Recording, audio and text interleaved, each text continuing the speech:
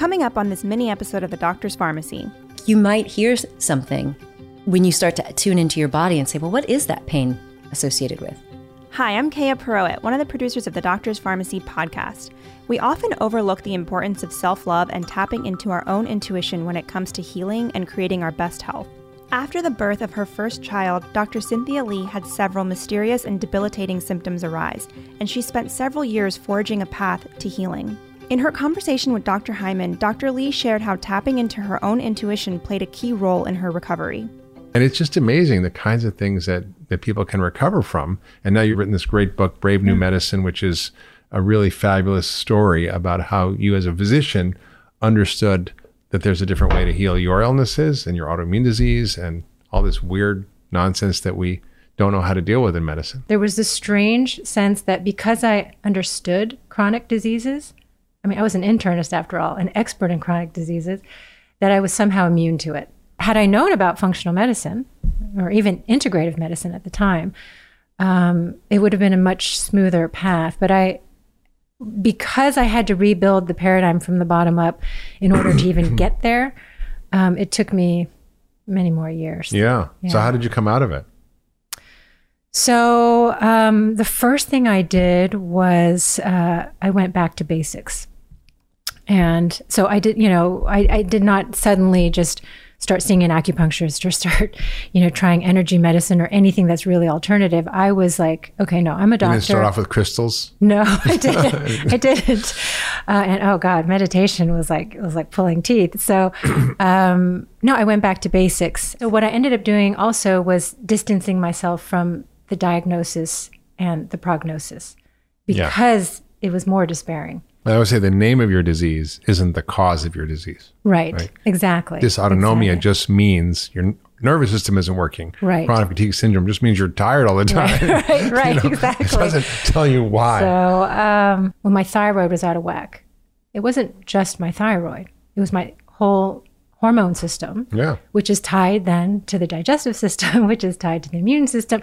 Like it suddenly started making bones sense. Connected to the thigh bone, right? Yeah, exactly. Like that old song. And the body is connected to the brain. Which is actually amazing in medicine that our entire training teaches us the opposite, that there's all these organ systems, right? We take the GI system and the liver and the lungs and the brain and the heart and the hormone, and you go to specialists for every different part of you and nobody connects the dots. Right. It felt very overwhelming. Mm-hmm. And so that's when I ended up, I actually didn't choose this. I did. And I had a very unconventional navigator. We had a visit from some friends of ours who ended up staying with us. And we had known them for years, but they'd never stayed with us. And we knew that the wife, Pia, was also clairvoyant. And she said, I can teach you how to develop intuition, which I had never heard of. I did not know that intuition was something like music or art, like you can develop practice it. Yeah, you can practice it. And she was very pragmatic about it. And she said, no, this doesn't mean you're going to be clairvoyant, right? But it just means that you can learn to open this other side of your brain that has probably been closed off for a long time because of your training and your upbringing. So so she taught me how to do that. She taught me what I needed to do to begin to practice to open up to that. And a lot of it was so basic. A lot of it was just silencing my analytical mind and being in my body. And that second part was the hard. Well, actually, they were both really hard. They were both really hard. Yeah. Silence the analytical mind, being in my body, because my body was so uncomfortable. Yeah. And so she said, you can only heal something that you are connected to. You can't heal something you're detached from. So that was healing on multiple levels, both that I had to inhabit my body, which was probably one of the biggest steps in terms of healing, not being afraid of it, but going into it. And then also learning how to read sensations as messages and not just symptoms that were making me miserable. I always say the smartest doctor in the room is your own body if you listen to it. Absolutely. And I really learned to use intuition to guide me. Like, how do I choose what to do next? Is this the right diet for me? Is gluten really, is it something that I can return to, or is it something that I really need to stay off of strictly? So it made that navigation much easier for me. And it's something that I encourage my patients to, to develop if they're interested. It's simple. It just takes a lot of repetition and quiet listening. There are tools waiting within all of us that can help improve multiple states of disease. We just have to open ourselves up to them and be willing to dig deeper. Dr. Hyman further explored how we can begin this process and cultivate greater self-love in his conversation with Dr. Andrea Pennington. You might hear something when you start to tune into your body and say, well, what is that pain associated with? Well, it's because you're overworking, or because you were hanging out with those people that you know you don't have any business hanging out with. Like, you start to get underneath the chatter and underneath the symptoms and the pain to the deeper meaning. And that only comes the more that you're willing to listen and face it. There was a research study, I'm sure you know about this, where they had people journal for 20 minutes a day. Not like, I went to the store and bought milk, but what's going on underneath. Yeah. What's really up below in their hearts and their minds, their souls. And they just 20 minutes a day. And it was a randomized control trial where they looked at people who just wrote about whatever they did that day versus what was really deep inside.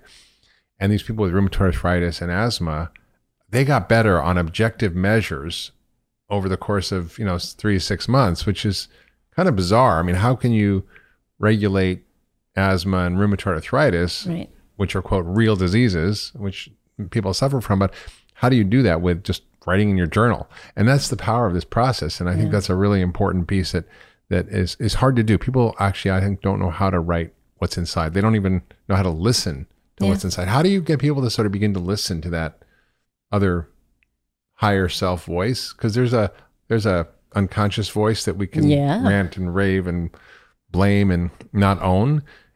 And you're inviting people to do something quite different, which is to listen to that other voice in your head that's whispering, maybe faintly. How do you get it to be loud and clear?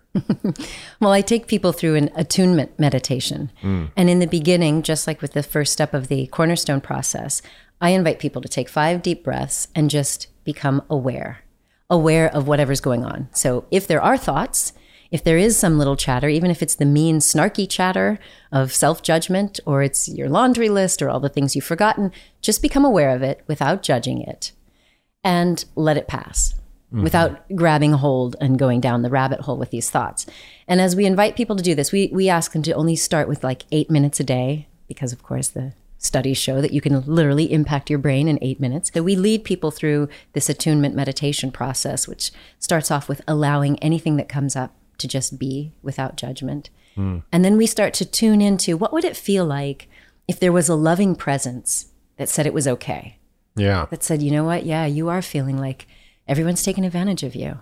I'm so sorry you're going through that. What if that compassionate presence was just saying, I see that and I'm here for you?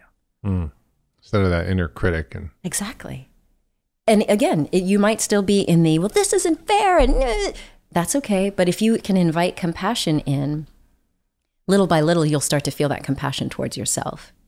And as we tune into the compassion, that is typically when people are willing to like let go of a little of the intense ego struggle of this should be my way or this shouldn't be happening. And it's like, well, what if we opened up our mind and said, okay, whatever's best, let me be guided by that. As Dr. Hyman regularly says, our body is the smartest doctor in the room. In order to hear what it is telling us, we have to take time to meditate, reflect, and practice self-love. These tools are at our disposal any time of day. We just need to utilize them. If you enjoyed this mini episode, please consider sharing it with a friend. Thanks for tuning in.